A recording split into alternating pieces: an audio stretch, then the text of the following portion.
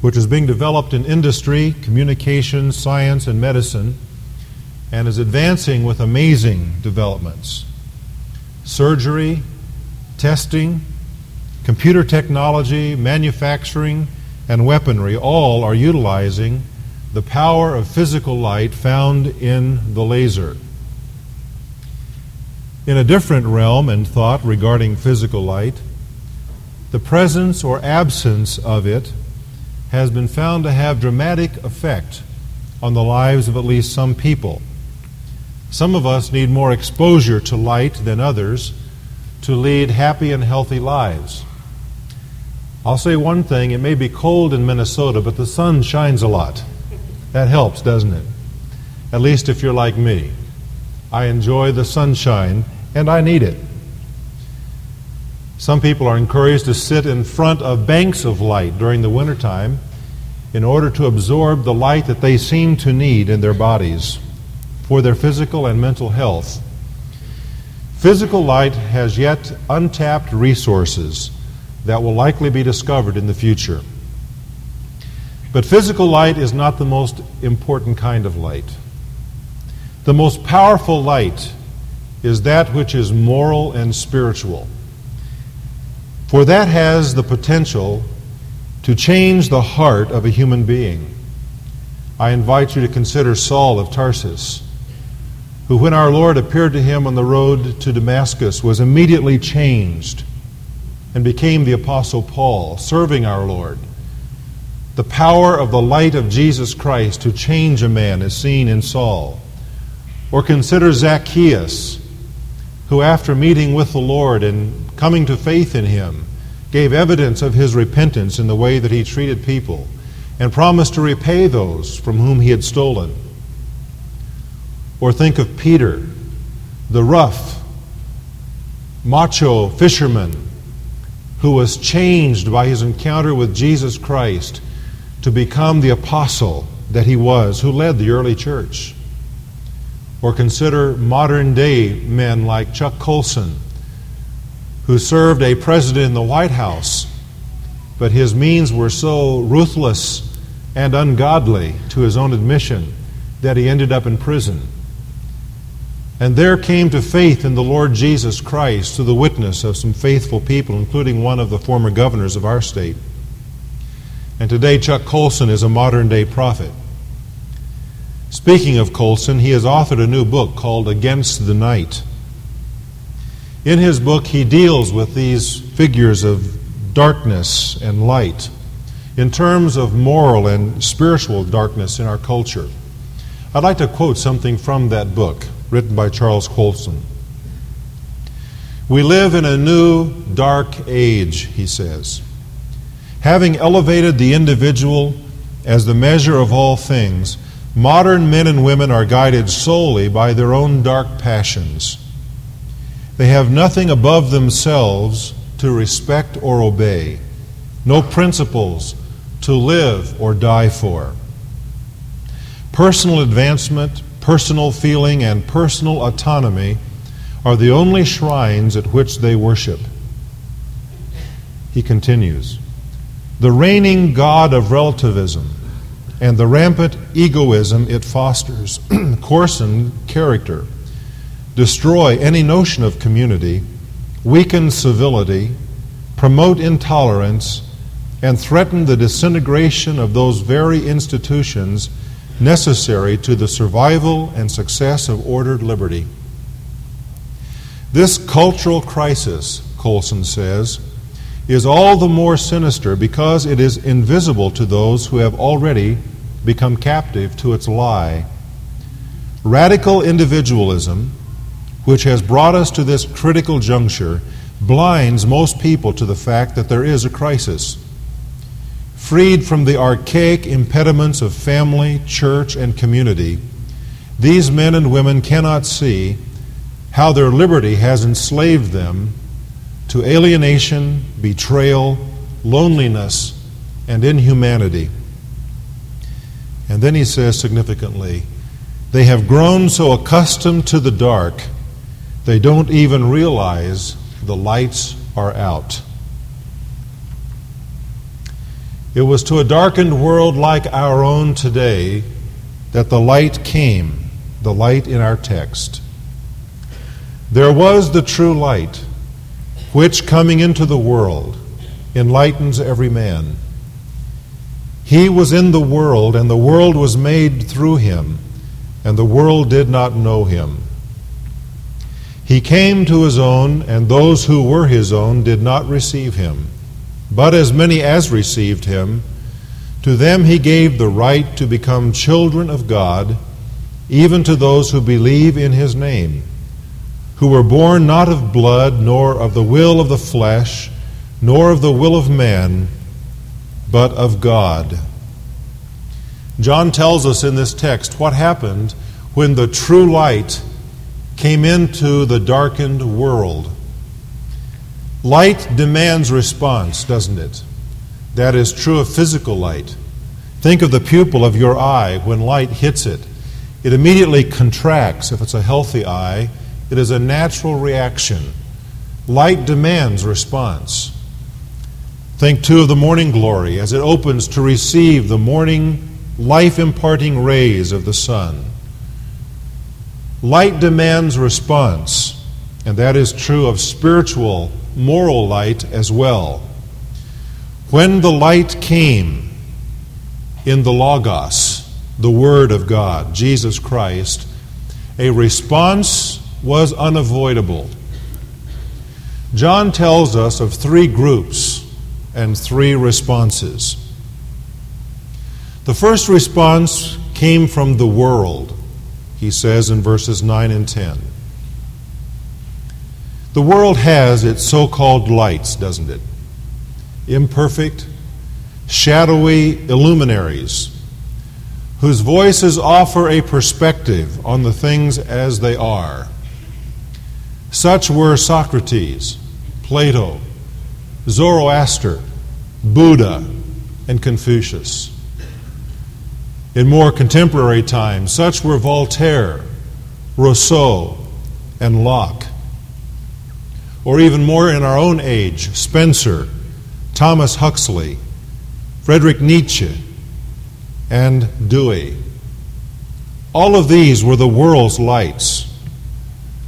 But like blind men who have hold of a part of the elephant and are trying to describe the entire animal, they were lost. The lights of the world are dim, and in fact they fade away as nothing to oblivion in the presence of Jesus Christ, who is the true light. He is the true light in the sense that he is the real, the genuine, the authentic light. He is the one in whose radiance all other lights dim. And his coming into the world affects every man. Not in the Quaker notion that somehow his coming has given inner enlightenment to every person, but rather in the sense that by casting the light of his life, his perfect humanity, upon the wrecked race of Adam, he affects all of us. The righteousness of Jesus Christ, the perfect life that he lived as the God-man, is the measurement by which all of us are judged. That light coming into the world affects all of us. The light was in the world, says John. That is the realm of mankind. The world of which he himself was the agent of creation, for all things came into being by him.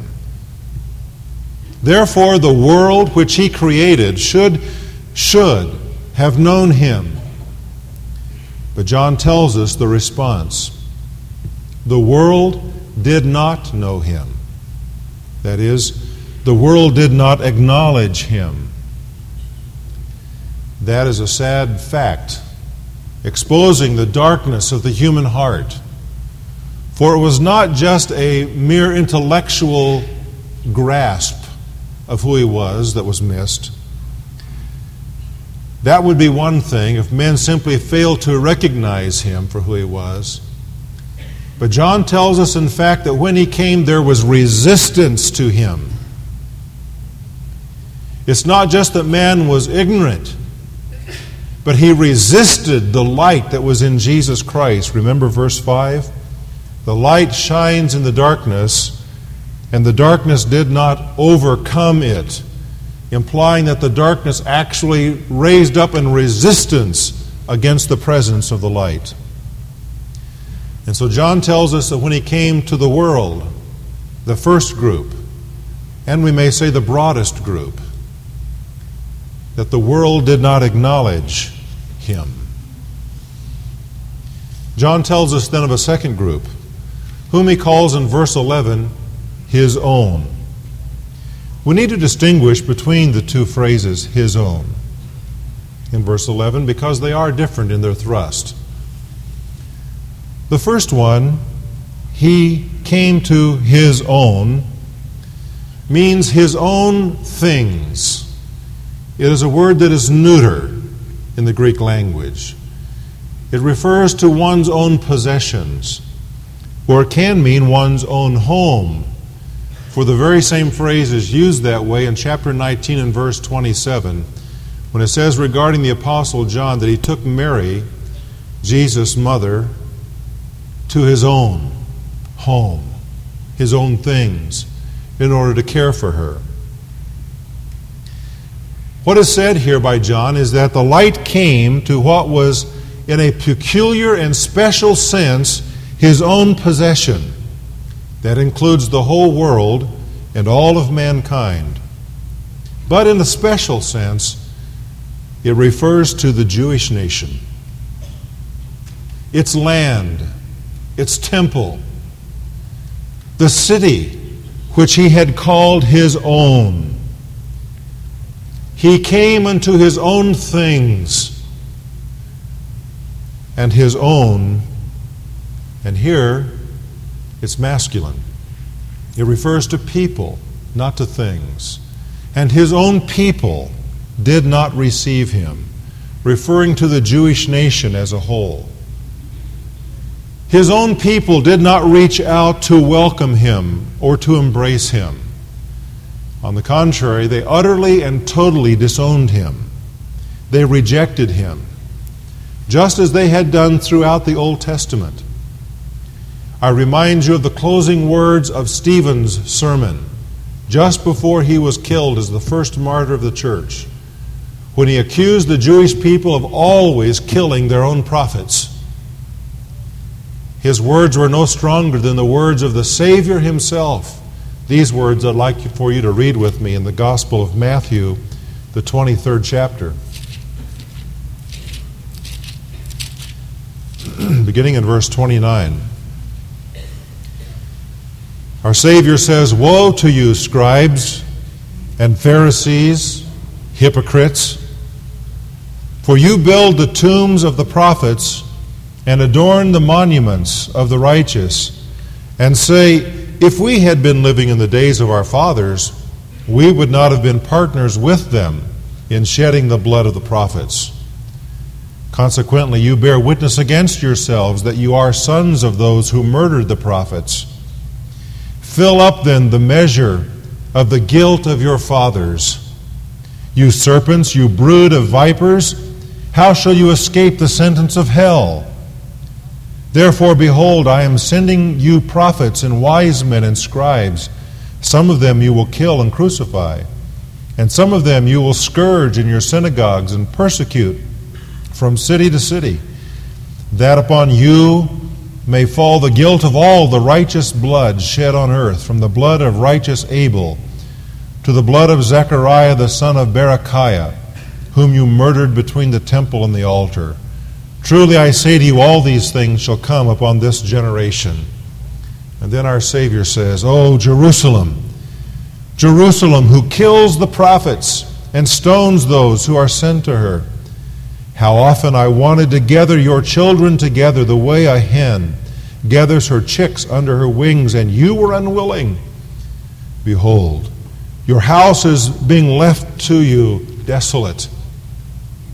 My friend, those are the words of the Christ himself, the light, the Logos, who came into the world to his own, and of his own found only rejection, and from them found that they disowned him and did not desire him. The response of the world was that it did not acknowledge him as the Creator. The response of his own when he came to them was that they rejected him. But John now tells us of a happier group, a third group, whom he calls those who are born of God. Verses 12 and 13. Now we have to say here that in the context, John is saying that from among his own who rejected him, there were some who did not reject. As a whole, as a nation, they did. But there was a remnant which responded differently than the rest of the nation. That is, there are two perspectives actually given to us here in these verses. There's a human perspective and a divine perspective. The human perspective is that there were those who received him, that is, who believed on his name. To receive is the opposite of to reject. It means to welcome. It means to embrace. It means to appropriate. The tense of the verb that John writes down means that in one act they did this.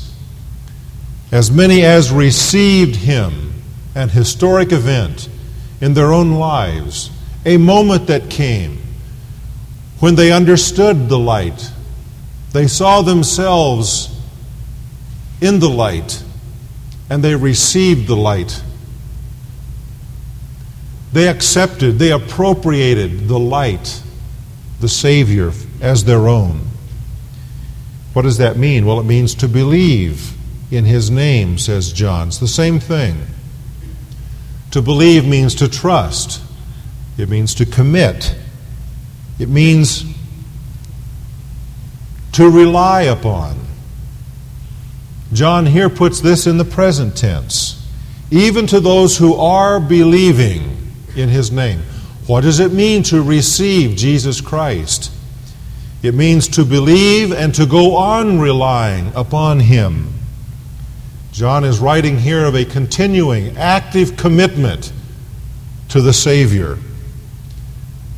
In other words, it is not enough for a person at one time in his life simply to go forward and to pray some kind of prayer in which he claims to receive.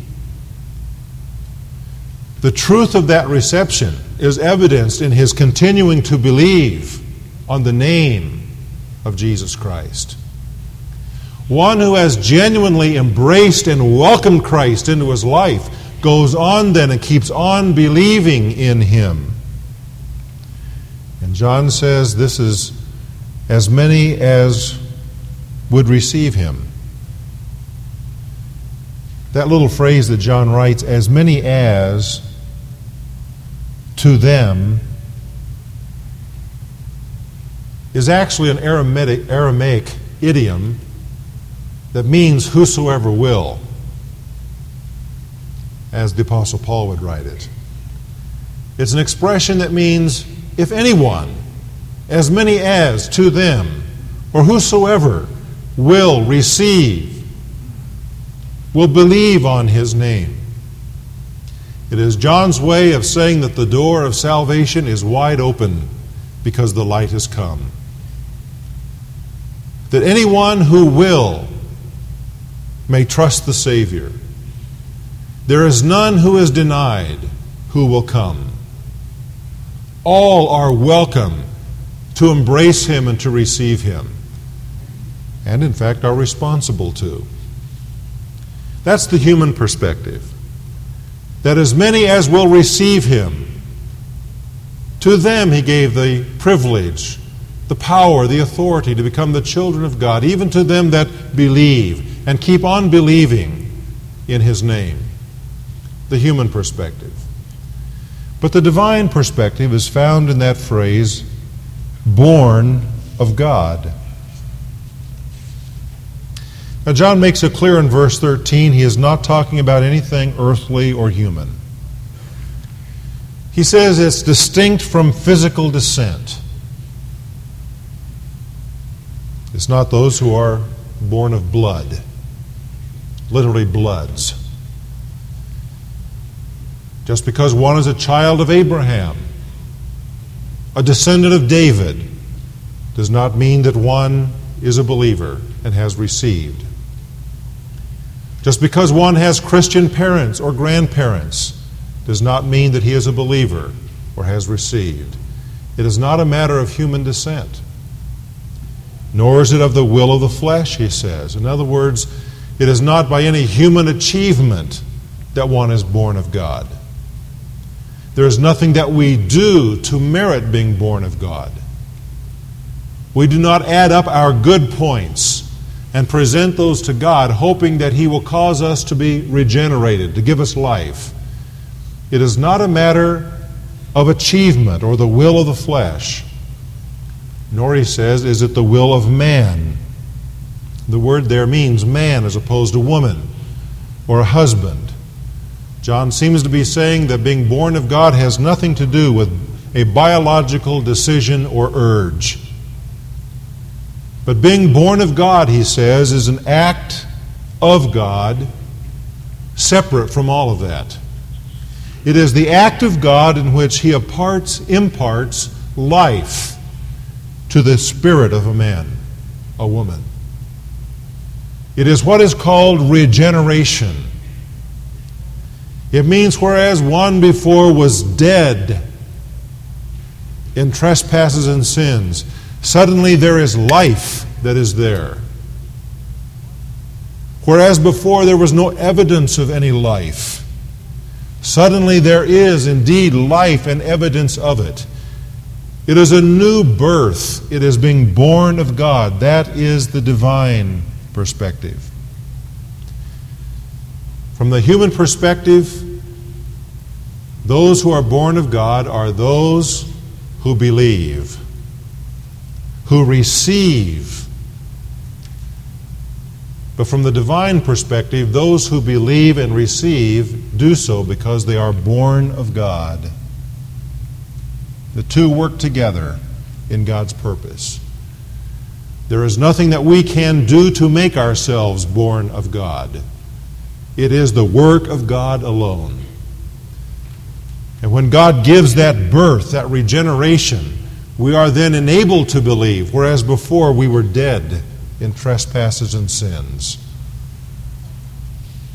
Now, because there is that response, what happens? Well, John says, to those who receive and believe, who are born of God, He gave the right to become the children of God.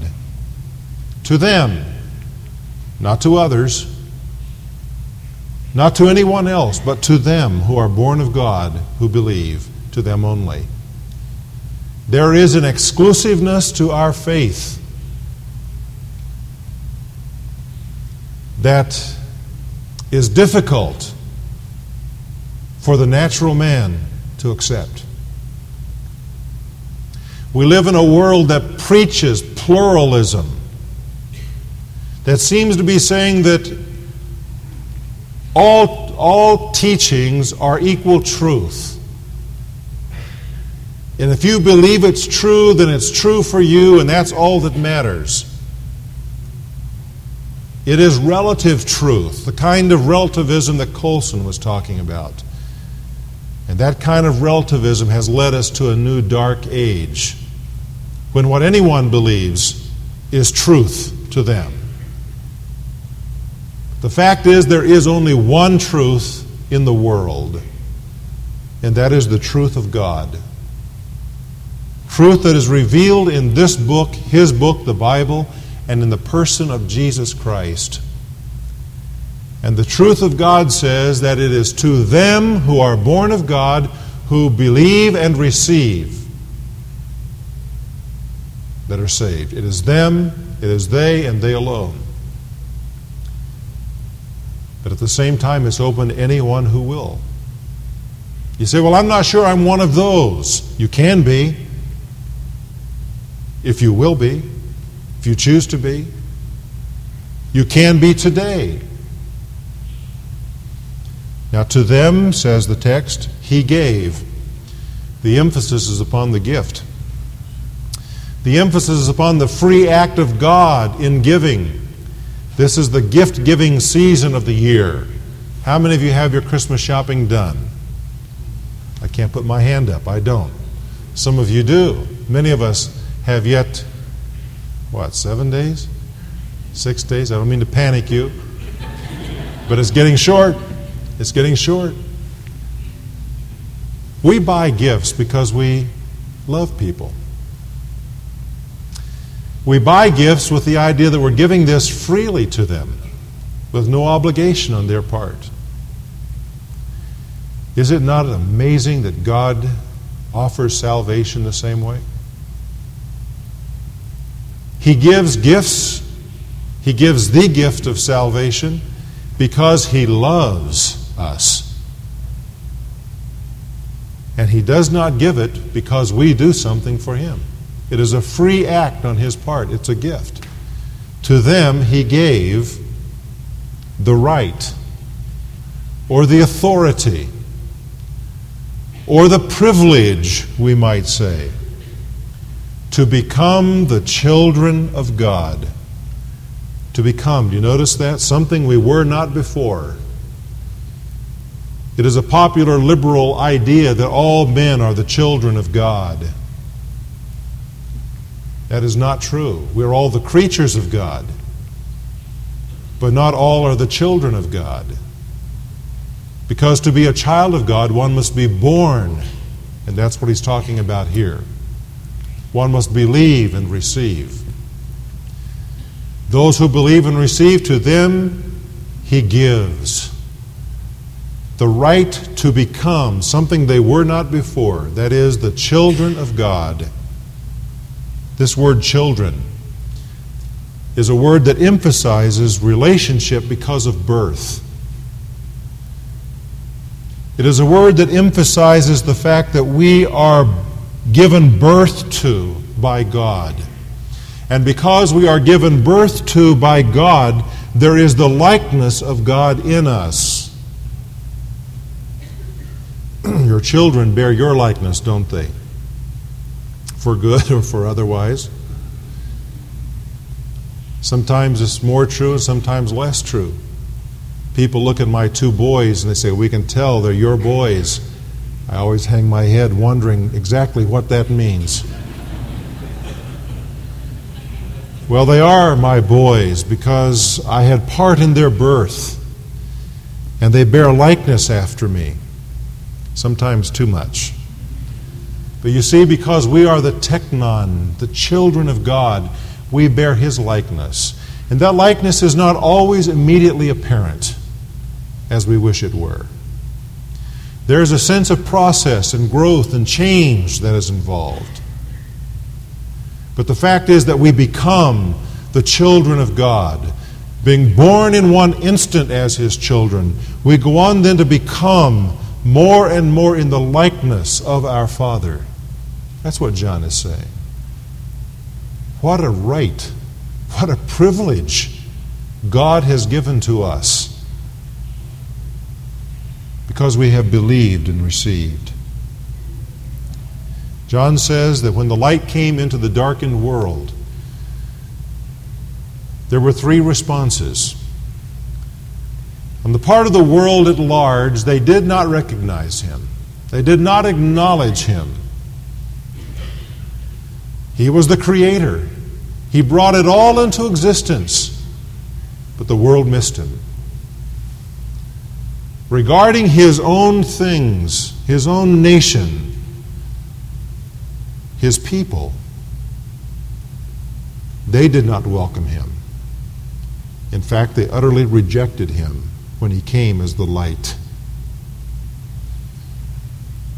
But to those who are born of God, that is, those who receive Him, who embrace Him, who throw open the door, as it were, and say to Him, "Come in." That is, those who believe on Him, who commit themselves to Him in a continuous, ongoing relationship.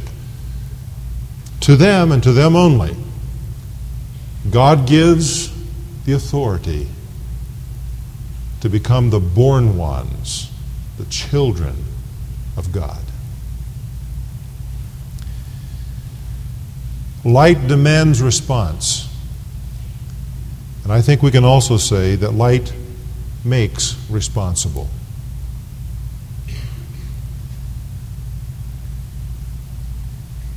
Have you looked under your bed recently? You know those little critters that begin to grow under there?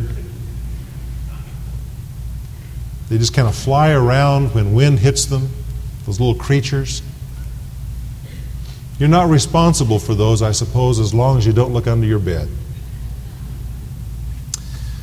But when you lift up the sheets and you look under there and the light hits them, suddenly you're responsible for them, aren't you?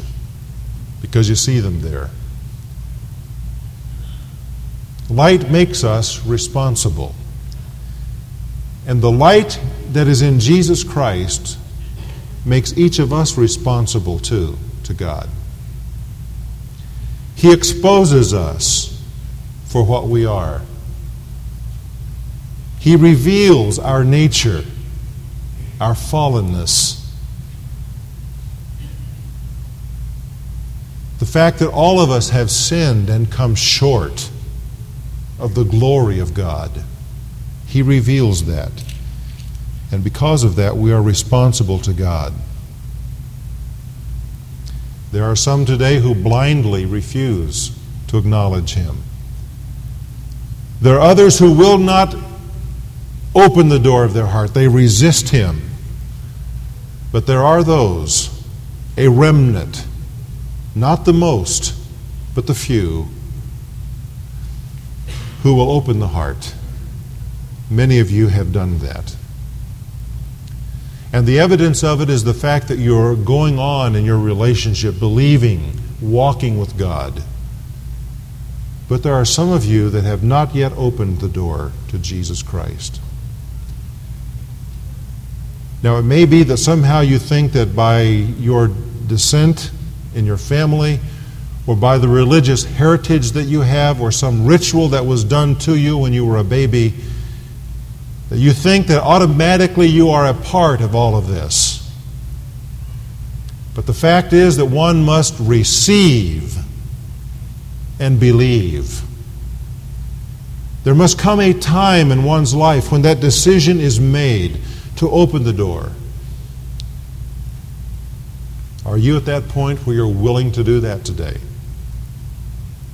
Will you believe and will you receive Jesus Christ as your Savior? We live in a new dark age because the darkness of our human hearts is less restrained than it has been in our culture in the past. And we face a darkened world as we look into 1990 and beyond. In his Christmas broadcast of 1939, just 50 years ago, this very season, King George VI spoke to the British nation, and in doing so quoted Minnie Louise Haskins. These are the words. "I said to the man who stood at the gate of the year, 'Give me a light, that I may tread safely into the unknown.' And he replied, 'Go out into the darkness and put your hand into the hand of God. That shall be to you better than light and safer than a known way.'" Well, of course, England was involved in a very bitter war with Hitler at that point. And the future was indeed dark and bleak for them as a people. But what sound advice from their king. I want to say to you who are believers in Jesus Christ, who have responded to that invitation of His, that we face a dark culture. And there are a lot of unknowns before us. But you and I can go out into that culture. Indeed, we are called upon to go out into the darkness with our hand in the hand of God. Jesus said that those who believe on Him shall no longer walk in darkness, but shall have the light of life. We walk with God in the midst of our culture. And we are light in Jesus Christ. We are called the sons of light. I encourage you, I exhort you to shine brightly where you are and not to allow that light of Jesus Christ in you to be dimmed or compromised by your lifestyle, by the choices that you make, by the activities that you're involved in. But rather through all of those, through lifestyle, through decisions, through relationships, let that light of Jesus Christ shine through you in the midst of our darkened culture. And that light will demand a response. And it may be that there are some who will reject you, and there are others who will not acknowledge you. But there will be some who, in the sovereignty of God, will see that light and will respond to it. And they will receive Jesus Christ because of the faithfulness of your testimony and your witness. And so, as the choir sang this morning, shine on. Be like that star and shine on as the sons and the daughters of light. Let's pray. Jesus said, I am the light of the world. He who follows me shall not walk in the darkness, but shall have the light of life.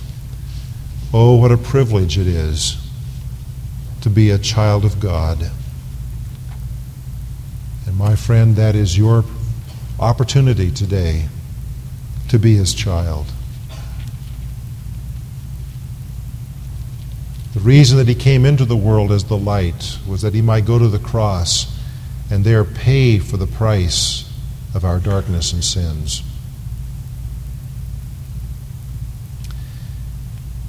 That He then might be raised from the dead to forever shine in the darkness, that you might be called out of darkness to follow Him. And right where you're seated, you can make that decision to receive, to believe on Him. Will you do it? Right now. May your heart attitude be something like this: Lord Jesus, I am in the darkness, but I see the light in you. And I understand that you died for me, that you might save me from my sin. I throw open the door of my heart. I welcome you, and I believe on you. Save me now. Friend, He will. He promised. Lord Jesus, apply this text to our lives by the Spirit and change us. Change us through it, that we might become more and more in the image of you, our Heavenly Father. Truly become the children of God. In Jesus' name, amen.